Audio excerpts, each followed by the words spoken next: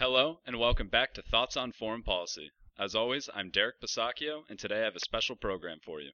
Today I have a guest co-host with me, Nicholas Glavin. Nick, would you mind introducing yourself? Thank you for having me on, Derek. I'm Nicholas Glavin. I focus my research on NATO affairs. 2014 continues to challenge the alliance's commitment to collective security amidst changing global threats and security dynamics. I look forward to our discussion. We've got a lot to talk about.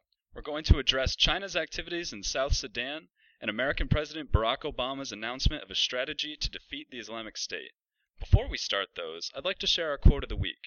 It is this: "The reason we got here is because we took it upon ourselves to topple secular dictators who are enemies of radical Islam."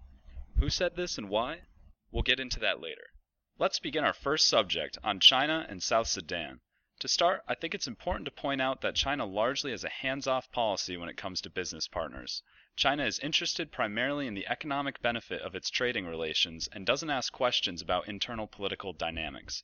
Now, Chinese demand plays heavily into what it does abroad. Given China's rapid economic growth over the past few decades, beginning with the reforms of Deng Xiaoping, the country and its large population consume a lot of energy. China's main source of energy consumption is coal, something China has struggled to reduce. Its relative abundance have made it a great way for China to support growth, though at a massive toll on the environment. As such, China is looking abroad for other sources of energy. According to the Brookings Institution, China depends on foreign imports for over 50% of all of the oil it consumes, and a lot of that is from the turbulent Middle East. In Africa, China is looking for alternatives. In addition to raw materials and resources, crude oil is one of China's main imports from the continent of Africa. So Nick, how does that play into South Sudan? Well, Derek, in the context of South Sudan, China recently announced it will provide 700 peacekeepers under the UN mission to South Sudan. While the mission's acting spokesman denied they were protecting oil industry infrastructure, where the China National Petroleum Corporation holds a 40% stake in development, the announcement of this deployment is worrisome for various reasons. Beijing is the biggest investor in South Sudan's oil industry. China's officials said they will only protect civilian oil industry workers if necessary. Although China has 1,800 peacekeepers scattered across Africa, this announcement is troubling because it is the first time China will be sending an infantry battalion to the region. And what does this mean for the United States and its allies? Well, Derek, China's long-term investment in Africa is threatening to the United States in the long run.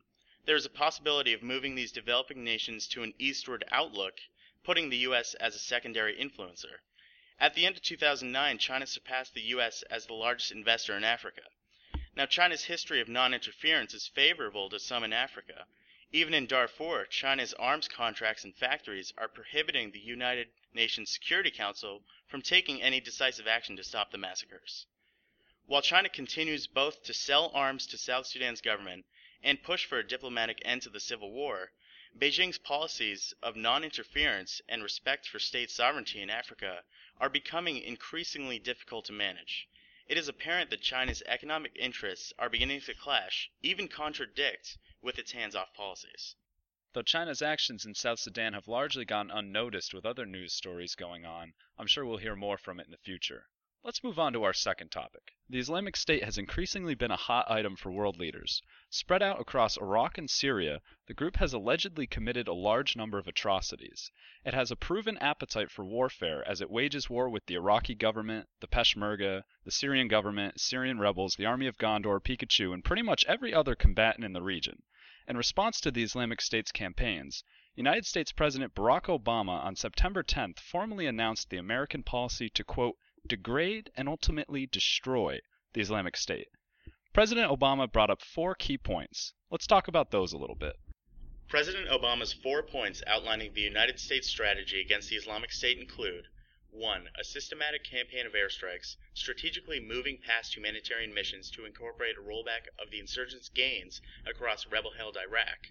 With over 150 manned and unmanned strikes since last month, the President noted the United States will not hesitate to attack the Islamic State's positions in Syria. 2. The President authorized 475 additional advisors, not in a combat role, sent to help train the Peshmerga and Iraqi army. The President also proposed $500 million in assistance to the Syrian rebels, which is still being debated in Congress and will likely not be voted upon until after the midterm elections. 3. Cut off funding and stem the flow of foreign fighters. It is imperative to note that thousands of Islamic State fighters have Western passports. And 4. Humanitarian assistance will continue to support those minorities and groups threatened by the extremist rebels. Now, to enact this strategy, the United States will not go it alone. At the NATO summit in Wales at the beginning of September, a core coalition of 10 countries was formed, including Britain, Australia, Canada, Denmark, France, Germany, Italy, Poland, the United States, and Turkey. But it is the last member in this list which is causing severe fragmentations within the alliance. Being the only NATO member in the region, sharing a border with Syria, and as a known entry points for foreign fighters into Syria, Turkey's position on the Islamic State is one to examine more in depth. In regards to the US-led coalition, Ankara will only cooperate with humanitarian assistance, share intelligence, and give logistical support to Syrian opposition groups. NATO deployed American, Dutch, and German troops into southern Turkey to operate its Patriot missile batteries. But Turkey will not allow the US-led coalition to launch strikes from its air bases. The kidnapping of nearly 50 Turkish nationals from its consulate in Mosul, Iraq in June is significantly restraining Turkish foreign policy on the Islamic State. Al Jazeera reported that Ankara is hesitant to allow access to its air bases over fear of retaliation from the Islamic State against its hostages, especially after the execution of 2 American journalists. The reasons why Turkey is hesitant to engage the Islamic State militarily find their roots in Turkish domestic politics. Not only will it jeopardize Ankara's foreign policy, but it will also endanger its foreign nationals and, most importantly, help Syrian President Bashar al-Assad. Since the Syrian civil war started in 2011, Turkey has advocated for his removal from power. This presents an interesting dynamic to the Syrian conflict and to the global response to the Islamic State.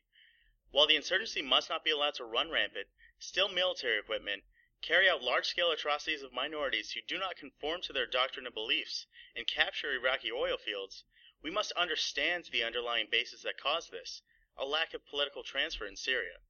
Until Bashar al-Assad steps down and the political transition is encouraged, I fear this may continue to get worse. For the Islamic State, contemporary borders do not matter. However, for NATO, they do. If rebel fighting were to spill into Turkey, the outgoing NATO Secretary General has gone on the record saying, quote, "If Turkey was attacked by the Islamic State, NATO would aid its ally." So now that we have gone over the policy, Derek, what are your reservations? Well, there are some serious drawbacks to the policy. On my blog, I wrote a critique of the American policy wherein I pointed out that there was noticeably little substance on Syria beyond the apparent authorization of airstrikes. The United States is relying on the moderate elements of the Syrian rebels, namely the Free Syrian Army, to take the fight to the Islamic State inside Syria. There's a few issues with that. First and foremost, it's that those same rebels are losing. They've been pushed out of provinces in the east and are beset by the government and the Islamic State in the west. For better or for worse, the United States has been leery of arming them to this point, and it's uncertain whether providing them arms now will make a difference. Let's not forget that the dynamics of the Syrian war are complicated. These moderate rebels, the ones that the United States has vetted, actively worked alongside an al-Qaeda faction in the area known as the al-Nusra Front. The al-Nusra Front has been very effective against the government and throughout most of the country maintains relatively good relations with the rebels, but it should not be lost on anyone that this militia is affiliated directly with al-Qaeda. By aiding the moderate rebels, the United States cannot escape the critique that it is also aiding al-Qaeda. For a country engaged in a war on terror, that sounds pretty contradictory. Turning to Iraq, it is good that former Prime Minister Nouri al-Maliki has stepped aside, for his sectarian policies were doing a lot of harm. However, his successor may not be viewed by the country's Sunnis as any different, particularly given that the supposedly new government is composed of officials from the previous one. A different face doesn't mean different inclusive policy will come about. If Iraq is to stay together, one can only hope that such policy will be implemented. True, this is out of American hands, but the issue here is that the United States risks worsening the position of Sunnis in the country altogether. A lot of the Islamic State support base is from Sunnis who are legitimately angry at their government for sidelining them.